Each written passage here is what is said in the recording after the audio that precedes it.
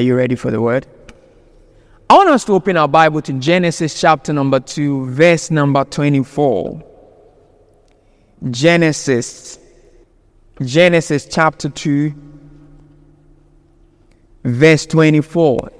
Are you there, somebody? We are all going to read together in unison. Genesis chapter 2, verse 24. Genesis chapter 2, verse 24. Are you ready?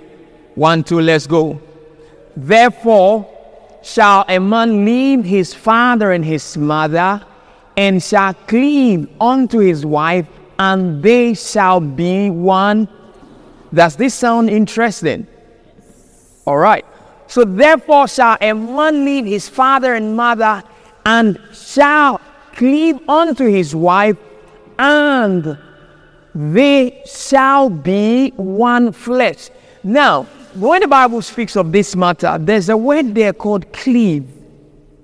And the word cleave in the Hebrew context is the word called dabak. Say with me, it's what word? Dabak. D-A-B-A-Q. And what does dabak mean? Dabak means to stay close and to pursue closely. To what? Pursue closely, to follow closely. So, as much as there is an element of oneness in this verse of scripture, there is also an element of continual pursuit in marriage if it's going to work. There's an element of continual pursuit, such that a man and a woman that have come together in the marital union should make efforts to continuously pursue each other. Maybe men can relate to this. When you found the lady that you're so interested about, and then you just found that, oh my God, this lady is the one that I like. I think this is the one that God has ordained for me. What do? You begin to pursue her. You start with phone calls. You start calling the person morning, afternoon, evening, right? Is this something that you can relate to? That you start calling the person. The guys can just start calling and just calling. That, I've been calling her, she's not answering. Then the guy's mood begins to change. What is wrong with her? Is she still okay with me? You know, if it's the lady on the receiving end, when you see your mister calling, it's like your face just blows up. You begin to blush. Oh my God, he's calling me. And then when they pick it, they make that silky voice. Hello? And then they answer the call. You know, when we're younger, there's something we call free night call. Oh my God. It is when the calls are free from midnight to maybe 6 a.m., right? When the calls are free from midnight to 6 a.m. And then you can just wait till 11:59 as long as it stops. Bim. Hello. And then the lovey-dovey starts, the conversation starts. And then you can talk and talk and talk and talk and talk and talk and talk and fall asleep. Sometimes you know you are finished talking. And they say, okay, yeah, let's talk tomorrow. Okay, but no, I don't want to hang up. You hang up first. I don't want to hang up. You hang up. No. The guy will say, no, me too, I don't want to hang up. And then the lady will say, no, me too, I don't want to hang up. And they will be doing, I don't want to hang up banter before they realize they are still talking for another 30 minutes. At that moment, there is this element of pursuit in it. Everyone is trying to be their best self for the person. Is somebody with me? That's how the foundation of most love stories started. You know, my wife was telling me a story that when we used to do free night calls, and they will be talking, and then we'll talk all night. You know, when you are not paying for the calls, you can be on the phone and sleep. And it's like you are virtually sleeping with the person. It's like you don't want to lose guard. Then she will just be on the free night call. When she wakes up in the morning, her grandma will say, hey, you are tired though. You were working all night. You were talking. Go and rest. Are you with me? There is that element of pursuit at that stage of the relationship. And by the way, if you are single and you're a lady and nobody is pursuing you, you are in a relationship and there's no pursuit, that's a red flag. If it's a talking stage, courting stage, they are not pursuing you with phone calls, what is going to happen when you get married? Are you with me? Now, all of these lovey-dovey elements that start when we start pursuing each other. Maybe the guy is trying to, put a proposal ahead. I like you. The lady say, let me think about it. Most guys hated that thing. Let me think about it. There are some people, they will just want to think about it for another 2 months. And you ask, but where is your mind?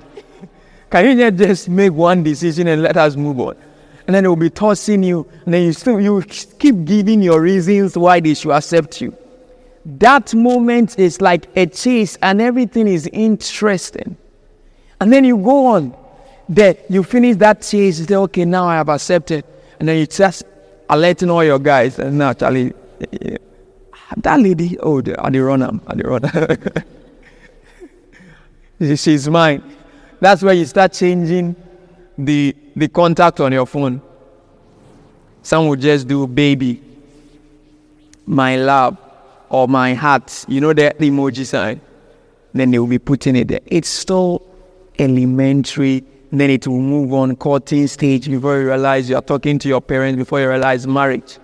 But the challenge many marriages experience is that once the marriage sets in, the pursuit stops. When the challenges of life begins to roll in, you now have bills to pay. You now have household chores to do. You now have cooking to do, washing to do, dustbin to empty. So many elements of life rolling, and then that element of pursuit gradually begins to erode. It begins to erode, and it's like we are now losing touch of the very things that connected us from the beginning. Do you understand?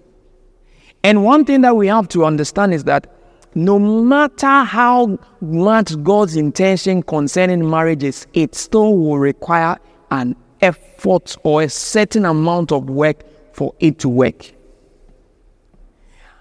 Can you imagine anything in this life that if you get lazy about that will still work? Is there anything like that? Nothing in its life will work if you don't work it. Nothing in this life will work if you don't work it. So that means that marriage requires an effort. It requires a certain element of work.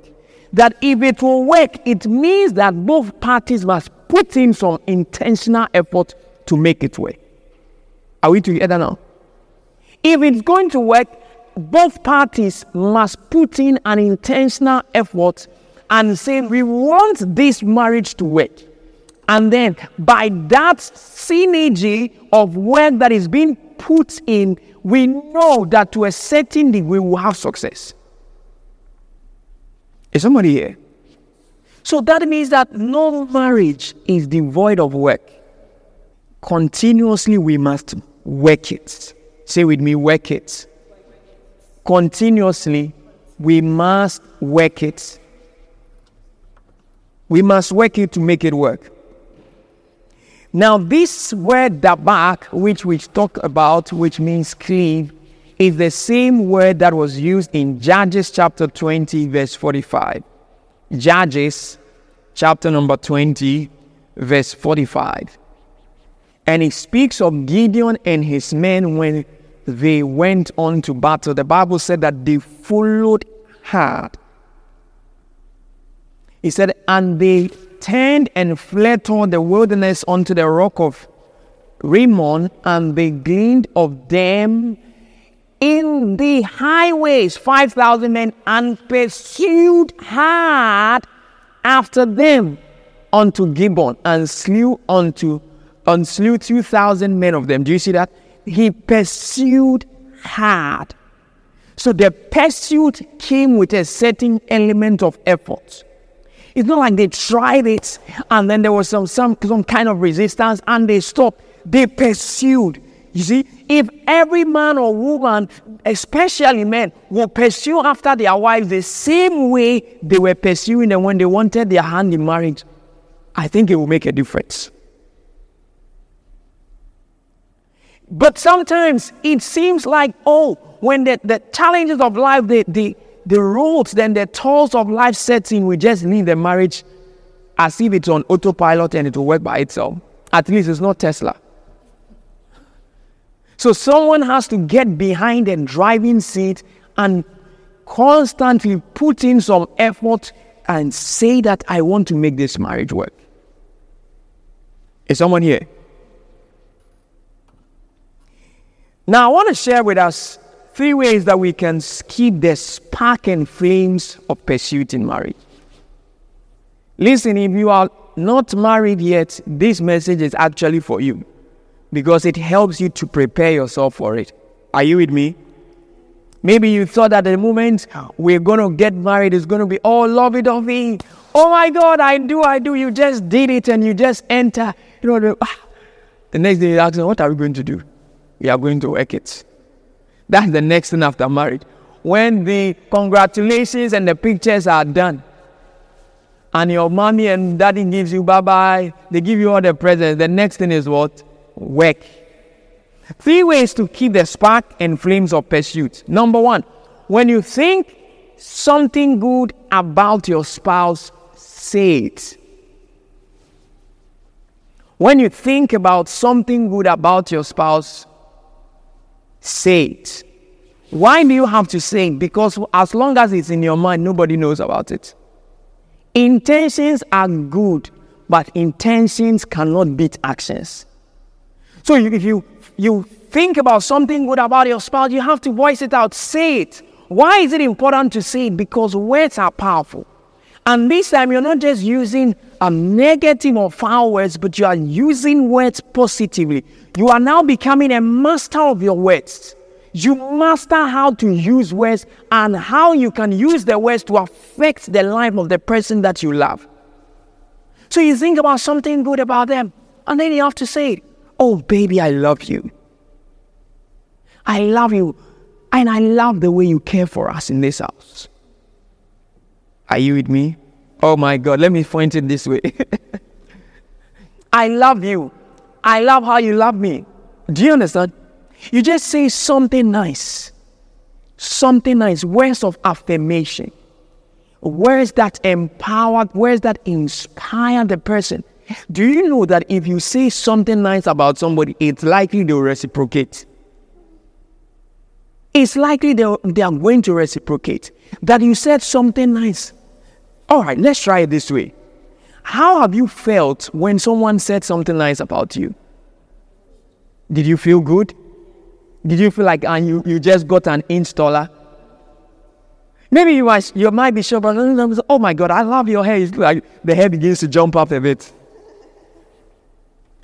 Compliments are good. And everybody wants to be complimented. Do you understand? But you see, we cannot run marriage when every word that comes out of our mouths are discouraging. Why are you always like this? Why did I even marry you? Do you know that it can get so bad that somebody that decided to marry another person, the next moment they're asking themselves, why did I marry you?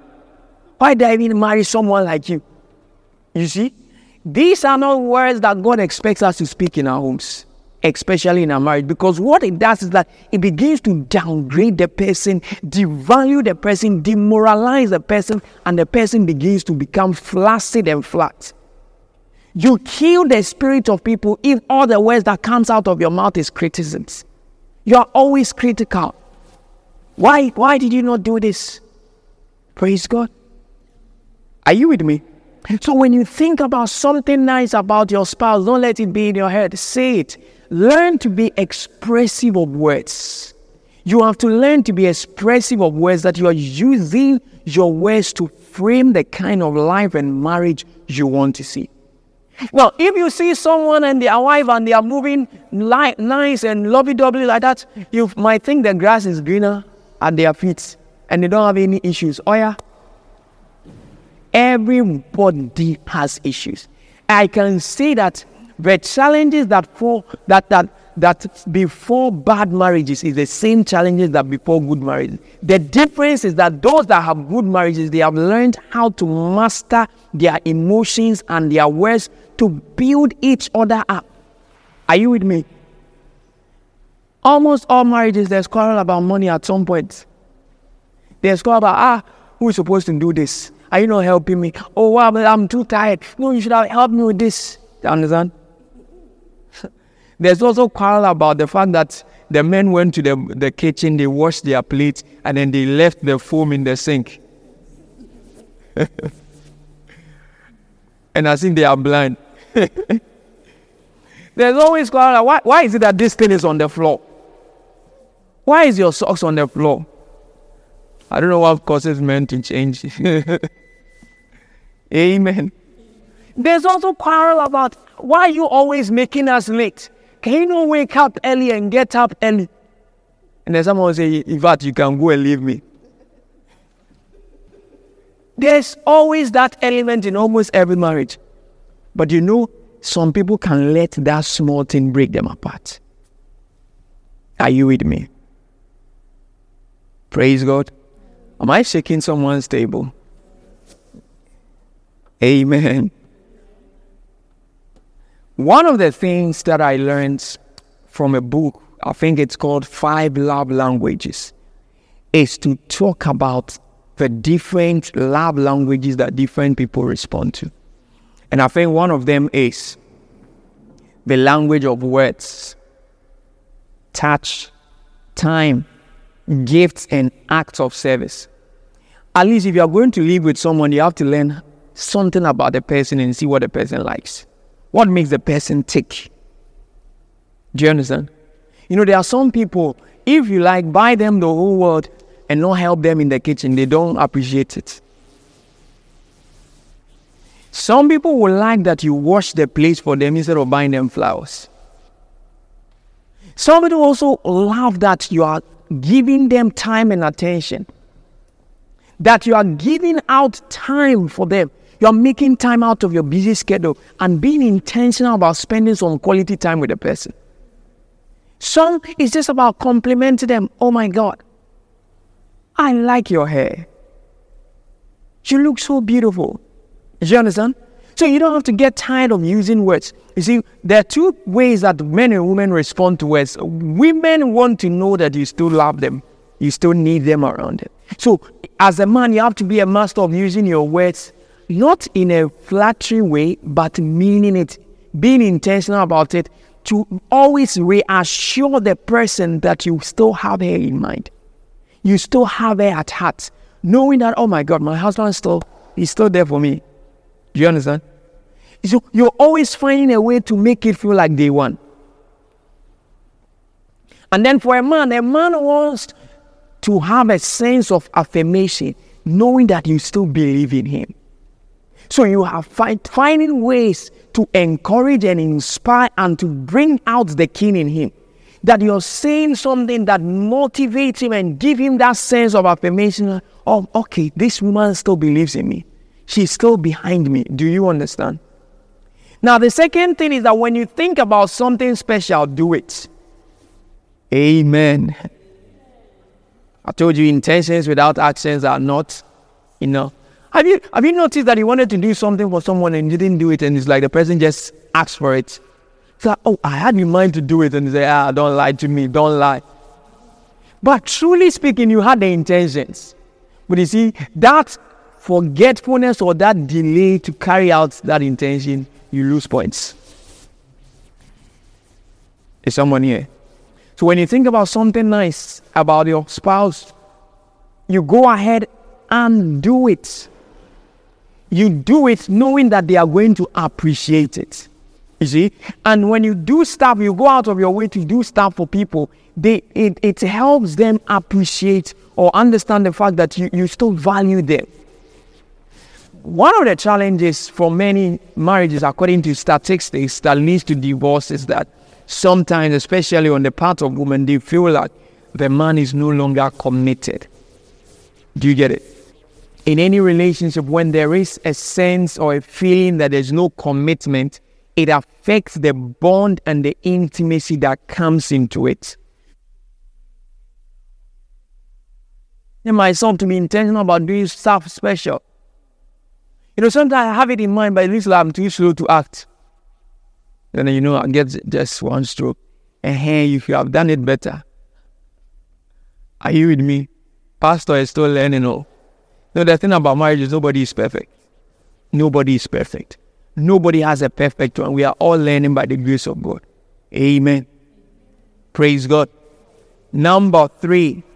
When you want something different, be the change you are looking for. When you want something different, be the change you are looking for. Sometimes many times it's easy to criticize people. And when you want to talk about something, maybe you want to change in how people do things, especially in a marital context, you have to define it by being it yourself. For example, maybe your spouse did something you were not excited about and you want to talk about it. And then you say, why are you always like this? Why are you always like this? Why don't you always cook on time? Do you understand? Maybe it's something a person has done a couple of times and you want to talk about it, you want to experience change. But then what you do is you don't label the person. Because the moment you say, why are you always? You have come to a place of conclusion. You have assumed that this is the nature of the person. And then you have not given room for the person to change. How about saying different? Like, I would have loved if we could do things differently this way. You see? And then you become the example of what you want to see. And then as you keep on knowing how to use your words in a positive and a more conscientious manner, you begin to influence the person to become the change you are looking for. So what you are now doing is that instead of being a critic, you are now becoming an influence.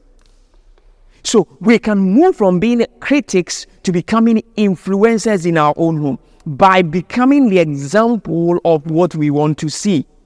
Is somebody here? So then, if we are going to make things work, we have to make adjustments. And sometimes we learn these things from previous marriages we have seen. Sometimes it could be that we learned it from home. You learned it from home. You saw it being the order of the day. You saw that there was always argument somewhere. There's one person shouting and there's another person frowning here and there. But you see, the word of God is our standard. You can watch things on Nollywood and Hollywood, Bollywood, Gollywood, what kind of wood, but it cannot be your standard. Your Instagram influencers cannot be a standard. Our standard is the word of God. Our culture is not even enough to become our standard because many things that we learn from the word of God is counterculture. And that is God's idea for an ultimate marriage in the eyes of God. And so sometimes if we want to make it well, we have to ditch some cultures that doesn't work. Are you with me? We have to ditch some cultures that doesn't work. I don't think there's anywhere in the Bible that says that the woman should cook. But if among the two of us, the woman is the better cook, I think it makes sense for her to cook. Are you with me on that?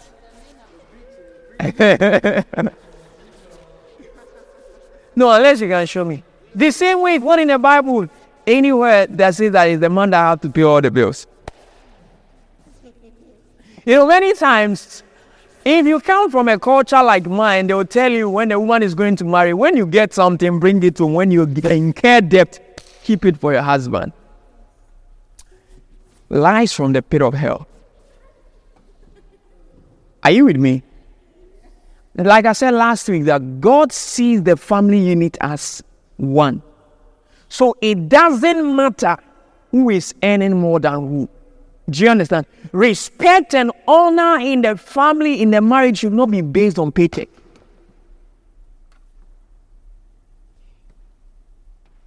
If we are going to be one in marriage, then we have to look at it from the islands of the Word of God.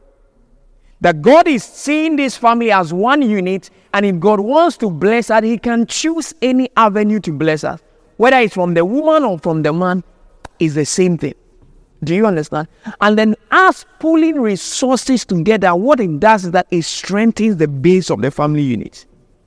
That way we are able to accomplish all that God has for us. Anything that cannot pull you together would eventually drift you apart.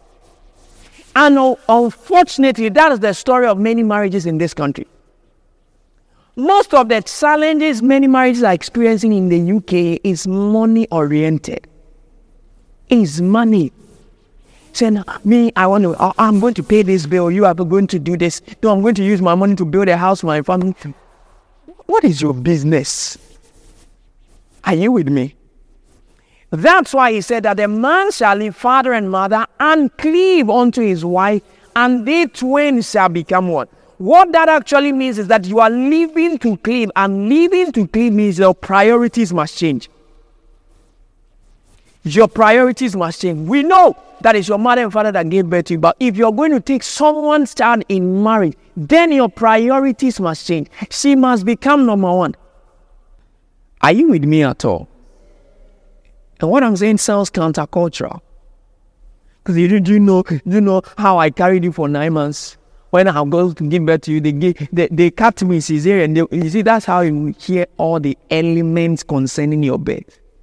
But that's notwithstanding, the Word of God says that you must live to cleave. You must leave the familiar and then cleave to this one that you have taken as a wife or as a husband. You cannot be living in a marriage, and if you want to make a decision, let me go and ask my father first. When you have not consulted your husband or your wife. Or let me go and ask my friend. Are you with me at all? I know your father is holding his wife, but if you are going to ask for external counsel, it must be because the two of you agreed that let us go and ask this person. Even your pastor must not have a say in your marriage more than your spouse. Are we together here?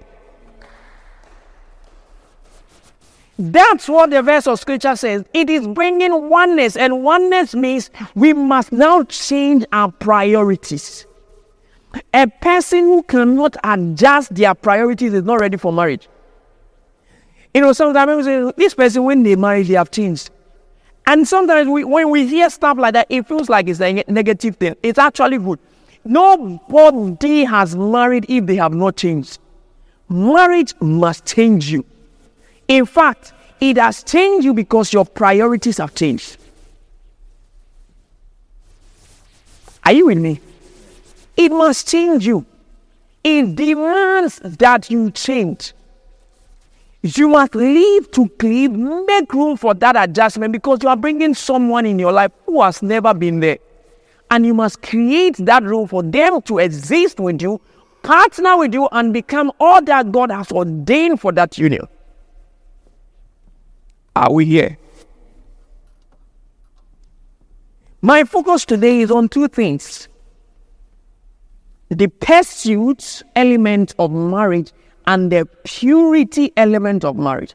If marriage is going to work, then we must ensure that we keep the marital union pure.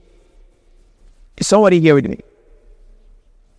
If we want to adjust or increase or maximize the pursuit in our marriage, I've mentioned three things. That number one, when you think something good about your spouse, say it. When you think about something special, do it. When you want something different, be it. Now, when it comes to purity, you have to first and foremost acknowledge that the marriage union is sacred and holy unto God. Is someone here? Let me ask a question. Do you think that the people that cheat in their marriages, by the time they wanted to marry, they planned that as I'm going to this marriage, I'm going to cheat? Do you think so? Did they plan to? No. Some, they might plan to do it, but many times, most people don't plan to. Now the question now be, How did they end up there? Are you with me? The first thing is that you have to acknowledge that the marriage union is sacred and your body is a temple of God. The marital union is sacred and your body is the temple of God. And because your body is the temple of God, you cannot desecrate the temple of God with impurity. And when we talk about the vow, many times because the vow has become, mostly used, it's almost become common. I hereby take thee to have and to hold as my lovely or lawfully wedded husband, to love and to hold, for better, for what, for worse, for richer, for poorer, till them do us part, whatever it is. You see, because we have used it over and over and over again, many people do not see what the vow actually means. The vow, no matter whatever way you say it, whether you said some or you didn't say it, the moment the two of you come into holy matrimony, you form a covenant. What God sees is a covenant, right? And guess who is the witness of that covenant? God. Malachi chapter 2 verse 14. Let's look at something. Oh my God, this is beautiful. Malachi chapter 2 verse 14. Now I want us all to read together. He said, yet ye say, wherefore? Because the Lord has been witness between thee and the wife of thy youth, against whom thou hast dealt treacherously, yet is she thy companion, the wife of thy covenant. So that marriage union that you enter into or will enter into is a covenant. And God is the witness of that covenant. Although when you do it, we have human witnesses, but God is the ultimate witness of that covenant. So you must always acknowledge the integrity of God that He has used to back up that union and say that I'm going to honor this covenant. So you have to learn to honor God in the covenant that He has stood in as a witness for you. One of the beautiful things I saw in the Bible when it comes to honoring yourself and being pure is the example of Joseph in the Bible. The Bible said that Potiphar's wife gave the guy the access. Oh, I'm your master's wife. You are just a slave guy, but I think you're looking nice. Let's do something nice. And Joseph gave an answer which I believe every Christian must pay attention to. In Genesis chapter 39 verse 7 to 9, Joseph was tempted by Potiphar's wife to have an affair with her. They were not in a marital union. In fact, the woman was married, Joseph was not. And so this also applies to singles. You might be single and somebody is saying that, you know what, I want to give you a job, but before I give you the job, let's do something nice. Are you with me? Or you guys might still be dating and say, let's try something, let's do something nice. Joseph was presented with an offer of fornication, but he said in verse 9 of Genesis 39, he said, there is none greater in this house than I, neither has my master kept back anything from me but you, because you are his wife. How then can I do this great wickedness and sin against who? God. So he saw that the sin of fornication was against God. He honored God and the covenant of God upon his life and said that I cannot sin against God. And he said, this is great wickedness. Do you understand? So many times people are drawn by their own selfish desires and then they find themselves in the acts of fornication, not realizing the implications that it will bring. I always see it that when you get yourself into these things, one of the things that happens is that you break the heart of God. Or the investment of God upon your life, you just sacrifice it for some few minutes of on earth. You break the heart of God. And this is not gender specific. It applies to both male and female. Are you with me? You break the heart of God. And it's possible you lose your reputation. You lose your reputation. And then if you have children, you have to face your children. How do you explain to them that you, daddy or mommy, that's supposed to be an example, this is what you're doing? Are you with me? And then you have to face your partner. The trust they gave you, you have destroyed the trust. And this is where many times people find themselves, and it's, for some people, it's a deal breaker. Although as much as many people would say that adultery is a ground for divorce, it's also a ground for forgiveness. God forgives, and then we can also find room to forgive. Do you understand? But then again, most of us having young marriages, we can put things in place to avoid these things. Number one, we must learn to avoid secrecy. Secrets. You have no business keeping secrets in marriage. Are you with me? One of the ways of building a sustainable marriage free from impurity is becoming open and transparent. Open and transparent. Honest, open and transparent. That there's nothing that you are hiding. You know the thing about hiding things? When you start hiding things, you put yourself in darkness. And the Bible said anything that is hidden, it will eventually be revealed. It is something that the Word of God has said. So no matter how long you hide a thing, it will get revealed. Secrets. Because you see, the secrets are the enemies of intimacy. Secrets, they are the enemies of intimacy. You, as you are keeping secrets, you are giving room for suspicion. Suspicion. Why? You have one phone, and your password, it starts with a pattern. When you finish breaking the pattern, you have to key in alphanumeric characters. When you finish, you have to add Face ID. What are you, an FBI agent? Are you an FBI agent? That you have put so many locks. Nobody knows the password to your phone. Nobody knows the password to your laptop. Nobody knows the password to your social media account. What exactly are you hiding? Somebody is saying data protection. Are you understanding me? So, if you are not comfortable offering your phone to someone, there's something wrong. Because that's where it starts from.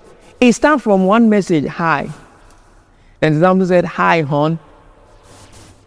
Then you said, hi, love. You know the love that they write with L-U-V. And that's where it starts from. With some small messages here and there. Somebody text you on IG. Somebody send you a friend request. You look at this message and say, Abba, what do you want from me? Are you with me? So you see, avoid secrets. Offer information freely. Where are you? Where are you? What's the meaning of just say where you are? Why don't you just say that I'm going here? This is where I am. Give up to date, up to the minute updates. So that there's no room for suspicion. Nobody knows where you are going. We know the time you close from work. And when we calculate the journey time from your workplace to home, you are beating the time. You know, my wife knows that how long it takes me to get on the train to get home. If I am not coming, say, well, my phone starts buzzing. Are you with me? So you have to create an atmosphere of openness, transparency, honesty. Whether it's about money, let a person know how you are spending your money, who you are sending money to.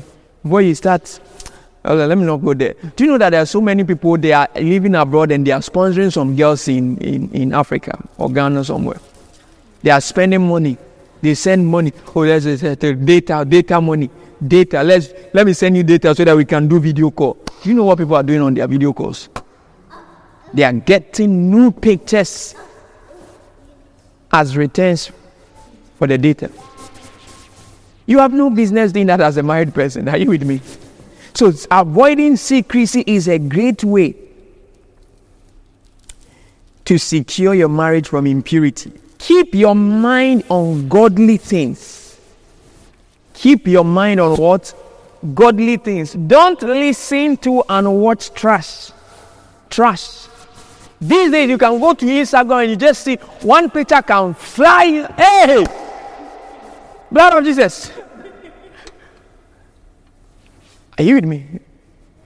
And then you can be reading something and you can have some mental pictures popping up. Sometimes pornographic images and pornographic videos, they begin to stir up things within you. Do you understand? Sometimes people you just fantasize about people you are seeing online. Maybe you just saw somebody who has a particular shape, and then you just fantasize. That's what Jesus was talking about. That is, even before as you are thinking about it, in the eyes of Jesus, you have done it. You don't need to end up in bed with a person. He said, as you are looking and thinking and imagining things. Remember, the Bible said, unto him that is able to do exceedingly abundantly above all that you could ask, or if he can pick your thoughts as prayer point, then your thoughts matters. If he can pick your thoughts as a prayer point, then your thoughts matters. You just think it. You just think it and you see that what you are thinking, I have done it. Or I can do it for you. That means that the things that you are picturing in your heart and in your mind on your phone, it is being recorded. Are you with me?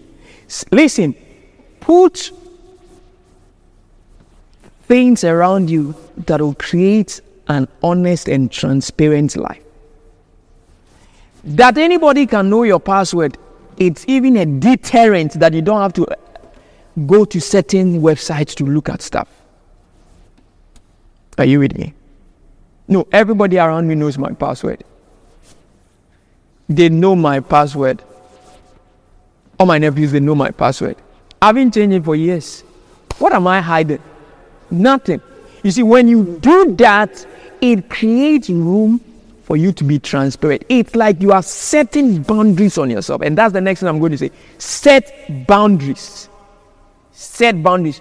You don't have boundaries on who you have to chat with and the kind of conversations you have with people. You said you were checking up on somebody, and what is this? I miss you. I'm not saying I miss you, but some level of I miss you is suspicious. Are you with me? You are trying to hug almost every woman you are seeing. You don't have any boundaries. You don't have time that say, at this time I don't answer calls. At this time I don't answer calls. At this time I don't engage in conversations. You must set some boundaries around you, that there should be some, at least have some working hours in your life. Are you with me? People who don't have boundaries, they expose themselves to impurity. I want us to look at something from 1 Thessalonians chapter 4, verse 2 to 4. And this will help somebody. And I believe this can change somebody's life. This verse of scripture changed my life so many years ago when I found it. 1 Thessalonians chapter 4, verse 2. He said, for ye know what commandment we gave you by the Lord Jesus. Verse 3. For this is the will of God, even your sanctification, that you should abstain from fornication. Say that every one of you should know how to possess his vessel in sanctification and honor. He said every one of you should know how. How to what? Possess his vessel in sanctification. So you can put measures in place to help you avoid sexual sin. You know you like a particular lady. Then you have locked yourself, the person, in a particular room. and the night is nighting. The birds are all asleep. The sky is blue. The moon is there. And you know, there are sometimes at a certain time of the night that you don't have any better conversation. You guys are too crave. There are some times of the night is that you don't have any better thing to talk about. We have to go deeper. You don't have boundaries. Because if you had boundaries, you know that it's 9 o'clock. I'm not supposed to be having conversations with this person. If you have boundaries, you know that when you go to someone's house, there's a place that you can sit. It's called lobby or parlor or living room. It's not a person's bedroom and on their bed that you are sitting. Young people, are you listening? Set boundaries. You must know the kind of conversations you should have with the opposite sex. And you must know the limits of those conversations and draw the line. I can't cross this line. I can't cross this line. Somebody saying, hey, you are married woman. Somebody say, oh, you are so beautiful. Oh, I can't stop thinking about you. And you are still listening to that conversation. Praise God. A married man, you have no business telling a woman more than, no, let's just, oh, I like you. You are always liking somebody's dress. What are you seeing in the dress? Good. At least you look at a dress and it's nice. Just go and buy one for your wife and let her wear it and admire her in the house. Praise God. Amen. So you have to set what? Boundaries. Set boundaries. Know your limit. Know how far you can go. And I believe strongly that God is set to cause many marriages to work in our generation. Because we are going to navigate it by the word of God and by the wisdom of God. And by that wisdom, we will set ourselves free from sexual sin, impurity, and keep our marriages pure. I want us to lift up our voice and pray that the vow that we have taken before God, or the vow that we will take before God in marriage, that we would honor and by the wisdom of God navigate or set our lives in order such that we don't fall prey. Such that we don't fall prey. I want you to just speak to God in a few seconds, a few minutes. Oh Lord, that marriages here will last. That the wisdom to navigate the course of marriages, that will not fall prey to sexual sin and impurity. The wisdom to be able to pursue our spouses.